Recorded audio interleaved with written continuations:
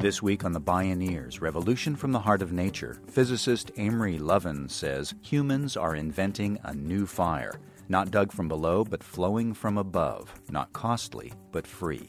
And this new fire is flameless. I'm Neil Harvey. This week it's reinventing fire for the clean energy era on The Bioneers, Revolution from the Heart of Nature.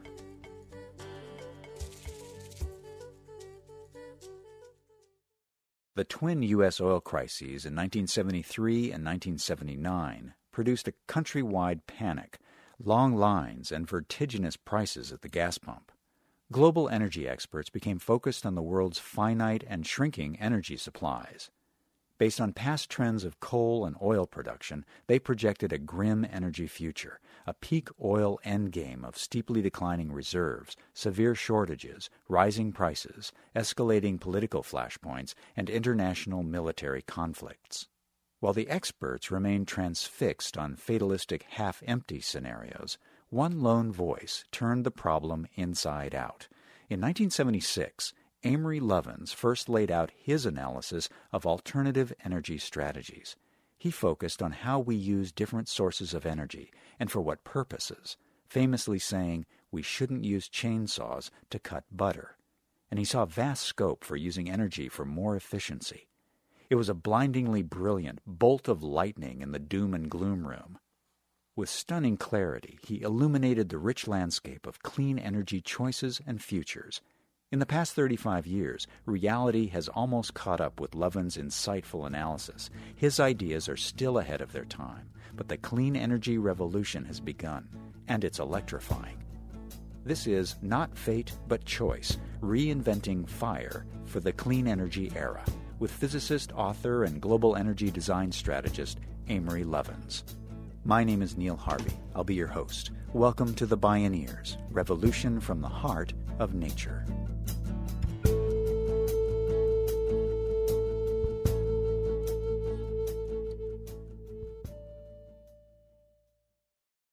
Fire made us human, fossil fuels made us modern. Now we need a new fire that can make us safe, secure, and durable. Amory Lovins has a vision of a not-too-distant future with no oil, no coal, and no nuclear power. He says we can achieve that vision by the year 2050, without an act of Congress, without any new inventions, led by business for profit. Remarkably, he claims that by making this transition, we can save more than $5 trillion and still more than double the size of the U.S. economy. Lovins lays it all out in a book called Reinventing Fire, Bold Business Solutions for the New Energy Era. He spoke at a recent Bioneers conference. We are burning every year to run the world economy about 4 cubic miles of the rotted remains of primeval swamp goo and dinosaur poop. Surely there's a better way to do this. Now, 4/5 of today's energy comes from that 4 cubic miles a year of fossil fuel. It has built our civilization, it's created our wealth, it has enriched the lives of billions. But its rising costs to our security, economy, health, environment are eroding and starting to outweigh the benefits. So we need a new fire. Now, America is burning oil, let's start there, costing $2 billion a day, but then it has hidden costs of $4 billion a day in 3 roughly equal parts that are paid through our taxes or wealth or health.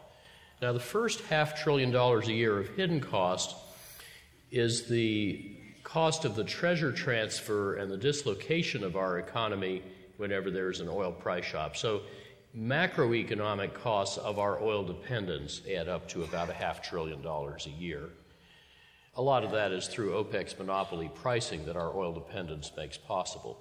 The second $500 billion a year is the market value of oil's price volatility. That's a cost and a risk to everybody that uses oil. We also pay $500 billion a year, the third part, to sustain military forces whose primary mission is intervention in the Persian Gulf. We have, of course, other national interests in the Persian Gulf than just oil, but it's hard to believe we would have just invaded there twice if Kuwait and Iraq just grew broccoli.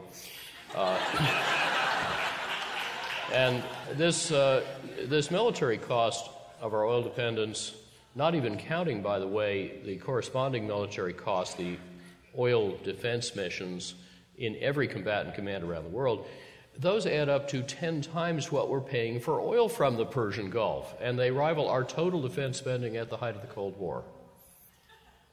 What's wrong with this picture? For 4 decades, Amory Lovins has briefed heads of state and advised the top leaders of business, industry, and government worldwide. He's co-author of the sustainable business classic, Natural Capitalism. In 2009, Time named him one of the world's 100 most influential people, and Foreign Policy named him one of the 100 top global thinkers. Oil, by the way, is also finite. The Pentagon is preparing to need no oil, and the rest of us should too. Even if oil were not costing us directly and indirectly a sixth of GDP, plus whatever it's worth for its damage to health, environment, security, national independence, national reputation. In fact, a couple of years ago, mainstream analysts started to see peak oil on the demand side. And indeed, Deutsche Bank even forecast world oil use is going to peak at about another 5 years. In short, oil is becoming uncompetitive even at low prices before it becomes unavailable even at high prices. Switching from the old fire to the new fire takes 2 big shifts, one in oil, one in electricity. And these stories are actually distinct because less than 1% of our oil, but 95% of our coal makes electricity. Oil and power stations each release about 2/5 of the fossil carbon going in the air. 3/4 of our electricity runs buildings, 3/4 of our oil fuels mobility, and the rest of the electricity and oil go to factories. So very efficient vehicles, buildings, and factories save oil and gas, and also save natural gas that can be used to displace oil and coal. Lovins' vision is built on 30 years of research and fieldwork done by the Colorado-based Rocky Mountain Institute, a world-renowned think and do tank he co-founded. Reinventing Fire reflects the Institute's guiding principles, grounded in a systems view of the world.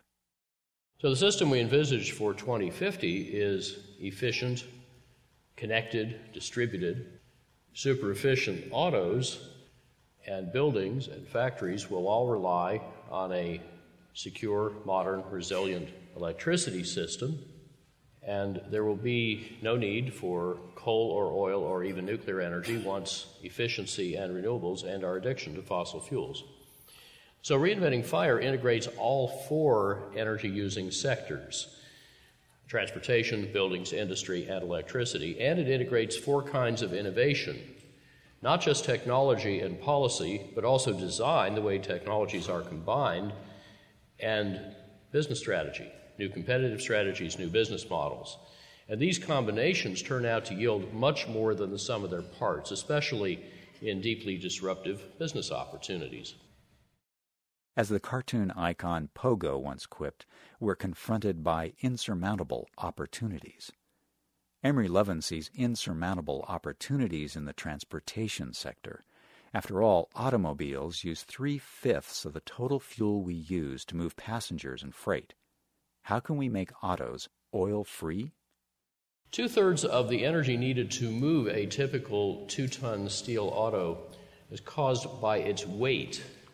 For the past quarter century, though, epidemic obesity has made our 2-ton steel autos gain weight twice as fast as we have. But ultralight, ultra-strong materials like carbon fiber composites can make dramatic weight savings snowball and can make autos simpler and cheaper to build. Lighter, more slippery autos also need less force to move them, so their propulsion system shrinks, and such vehicle fitness makes electric autos affordable because their batteries or fuel cells get smaller and lighter and cheaper. Super efficient electric autos will ultimately match today's autos in sticker price, and they'll cost a great deal less to drive. So sales can grow and prices drop very quickly, but especially with a temporary fee-bate. That means a rebate for efficient new autos paid for by fees on inefficient ones. In the first 2 years, the biggest of 5 European fee-based programs has tripled the speed of improving automotive efficiency. Now, the resulting shift to electric autos is going to be as game-changing as shifting from small refinements in electric typewriters to the Moore's Law-driven gains in computers. Computers and electronics, of course, are now our biggest industry, while typewriter makers have vanished. So vehicle fitness opens a new automotive competitive strategy that can double our oil savings over the next 40 years and thereby make affordable the electrification that can save the rest of the oil. And leaders are going to beat laggards, just as Toyota's bold jump into hybrids 14 years ago is still challenging competitors to catch up, only faster because hybrid cars have only one learning curve, not 3, reinforcing each other. America could, of course, lead this next automotive revolution. Currently, the leader is Germany. This year, Volkswagen announced 2013 production of this 230-mile-a-gallon carbon fiber plug-in hybrid, and BMW recently announced 2013 mass production of this carbon fiber electric car and confirmed that its carbon fiber is paid for by its needing fewer batteries. And their CEO said, "We do not intend to be a typewriter maker." Audi claimed it's going to beat both those companies by a year. But fasten your seatbelt. Amory Lovins says to go completely oil-free, driving patterns are going to change dramatically. He recommends a suite of proven alternatives, better car-sharing plans, smarter growth models so that people can work, shop, and play near where they live, and improved traffic flow using intelligent computerized transportation systems. Implementing these methods could reduce driving by 46 to 84%.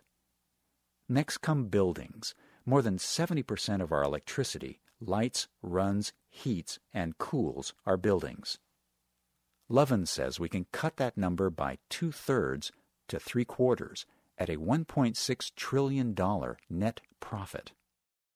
Today, electricity is mostly wasted, and efficiency technologies keep improving faster than we install them, so the efficiency resource still to be captured keeps getting bigger and cheaper.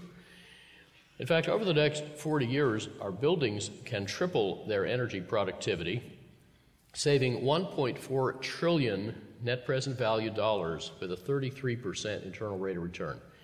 The savings are worth 4 times what they cost to achieve. Industry can double its energy productivity with an internal rate of return of 21%. But there's actually an even more disruptive innovation we've been hatching at RMI called integrative design, and that can often make very big energy savings even cheaper than small or no savings. So it can turn diminishing returns when you invest in efficiency into expanding returns. That's how our retrofit last year is saving over 2/5 of the energy in the Empire State Building.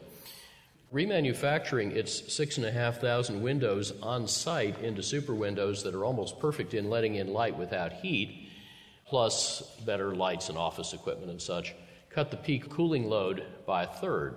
And then renovating smaller chillers rather than adding bigger ones saved $17 million of capital costs, helping to pay for everything else and reducing the payback time to just 3 years. Changes like these amount to an authentic transformation, a truly different world.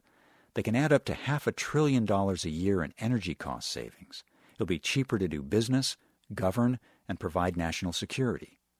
Lovins also points out that while natural gas will be a useful transition tool, the switch to efficiency, renewables, and clean electricity will greatly limit the need for gas and the side effects of natural gas fracking. Next, rewiring the U.S. electrical grid for savings and security. This is not fate, but choice, reinventing fire for the clean energy era. I'm Neil Harvey. You're listening to The Bioneers, Revolution from the Heart of Nature.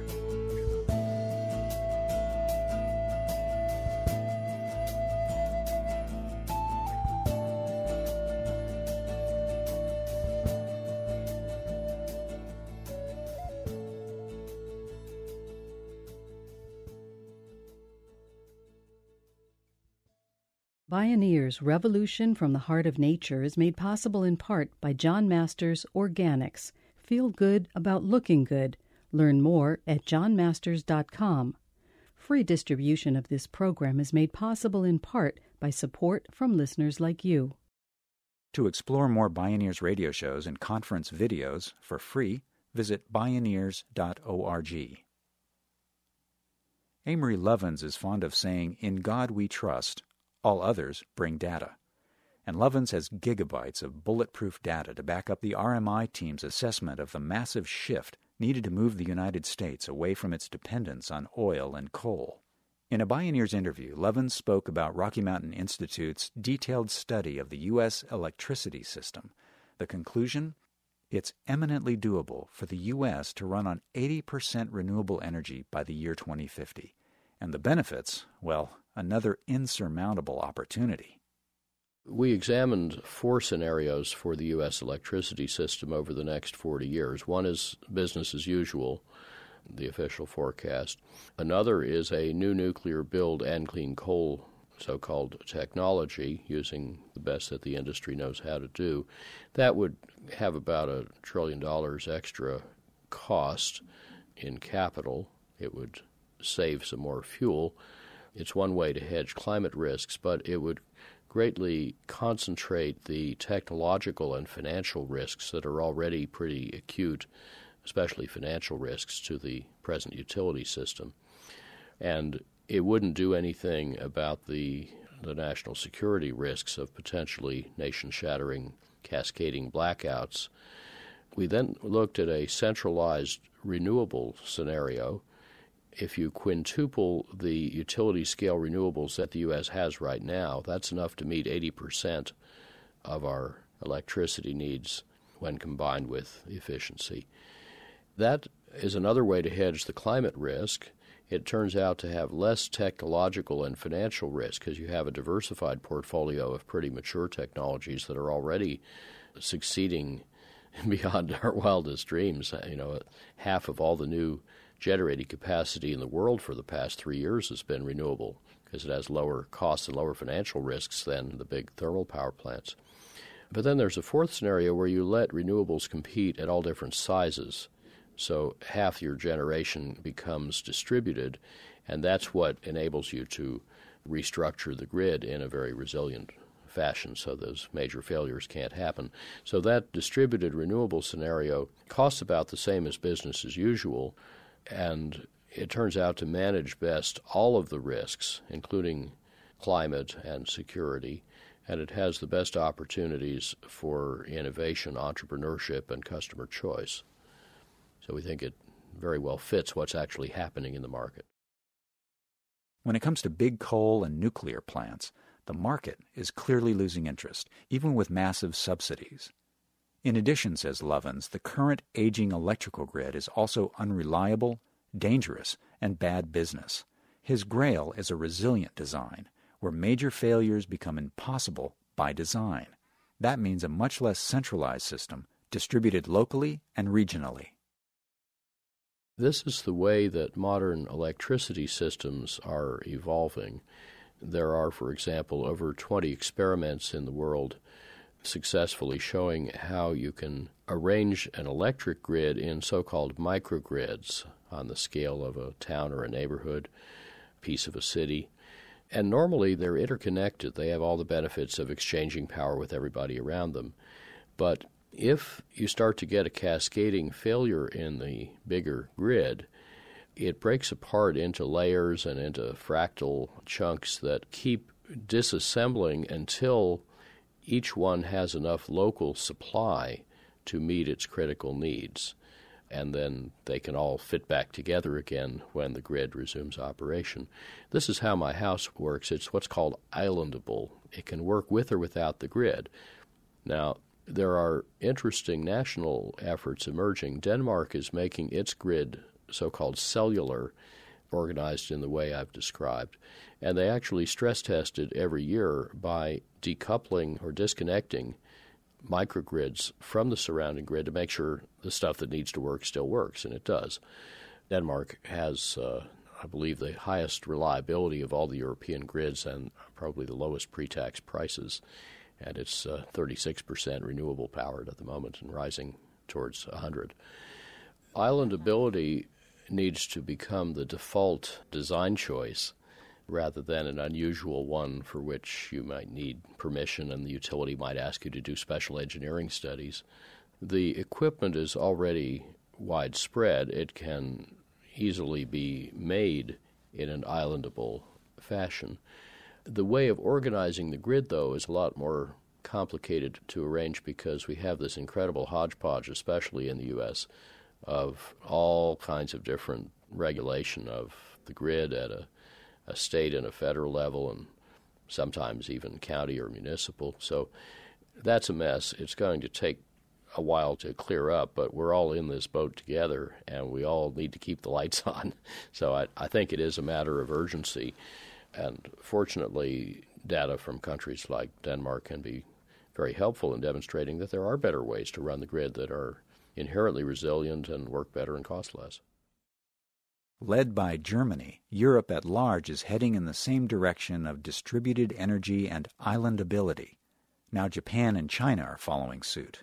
In 1 year, Cuba went from having 224 serious blackout days to just 3, and the next year to 0, through a combination of energy-efficient technology from China, changes in tariffs, islandability, and public education.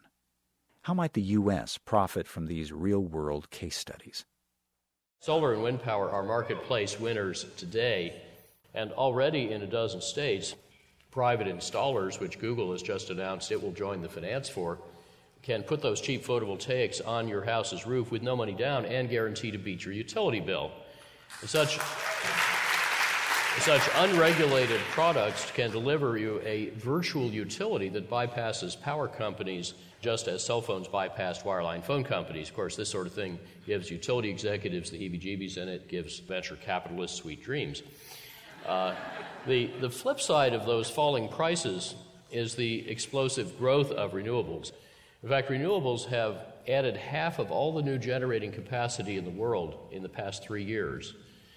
Now, power sources that get their economies from mass production, not from giant units, have already swapped their share of global generation with nuclear power. And in fact, in 2008, micropower made 91% of the world's new electricity. Without nuclear, how could we displace the nearly half our electricity that's made from coal? So first come options that are cheaper than running an old coal plant.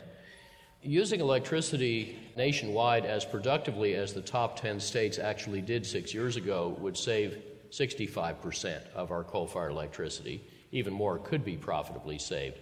And it's also now cheaper to run coal plants less and existing very efficient gas plants more, and that cost gap will widen, saving 35% of coal-fired electricity at a profit.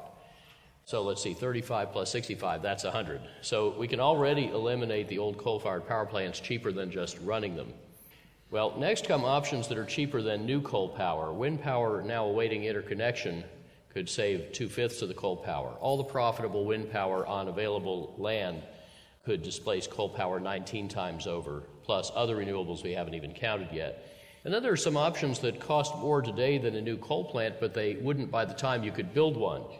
Photovoltaics, if you put them on 3% of U.S. structures, that would displace all our annual coal-fired electricity and use no land. So add all that up, and we have profitable non-nuclear ways to displace coal power more than 23 times, or coal plus nuclear 16 times. Once suffices. It's an integrated solution that transforms the whole electricity system through efficiency and diverse, dispersed, renewable supplies. So now combine the electricity and oil revolutions that I've sketched, and efficient buildings and factories, and efficiently using directly burned fuels, and you have the really big story, reinventing fire, where business, enabled and sped by smart policies in mindful markets in coevolution with civil society, can lead the United States completely off oil and coal by 2050, saving $5 trillion, much risk and insecurity, and, by the way, 82 to 86% of the fossil carbon emissions. So our energy future is not fate, but choice. Humans are inventing a new fire, not dug from below, but flowing from above, not scarce but bountiful, not local but everywhere, not transient but permanent, not costly but free. But for a little biofuel grown in ways that sustain and endure, this new fire is flameless.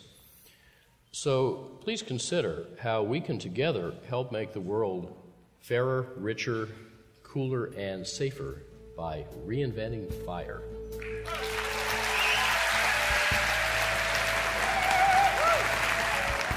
Amory Lovins. Not fate, but choice. Reinventing fire for the clean energy era.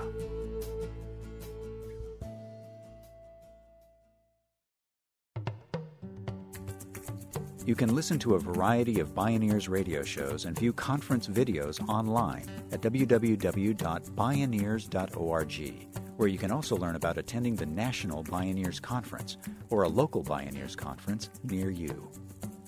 The Bioneers, Revolution from the Heart of Nature is a production of Collective Heritage Institute. Executive producer, Kenny Ausubel. Written by Catherine Stifter and Kenny Ausubel. Senior producer, Neil Harvey. Managing producer, Stephanie Welch. Production management, Aaron Leventman and Nicole Spangenberg. Interview recording engineer, Jeff Westman. Our theme music is taken from the album Journey Between by Baka Beyond and used by permission of Hannibal Records, a Rykodisc label. Additional music was made available by Jeff Ball at jeffball.net. The opinions expressed in the Bioneers Revolution from the Heart of Nature radio series are those of the presenters and are not necessarily those of Collective Heritage Institute, the underwriters, or this radio station. My name is Neil Harvey. Thank you for listening. I invite you to join the Bioneers in inspiring a shift to live on Earth in ways that honor the web of life, each other, and future generations. This is program number 0412. This series is made possible by Organic Valley Family of Farms, organic and family-owned since 1988. Learn more at organicvalley.coop. And by Park Foundation, dedicated to heightening public awareness of critical issues. For more information, visit www.bioneers.org or call 1-877-BIONEER.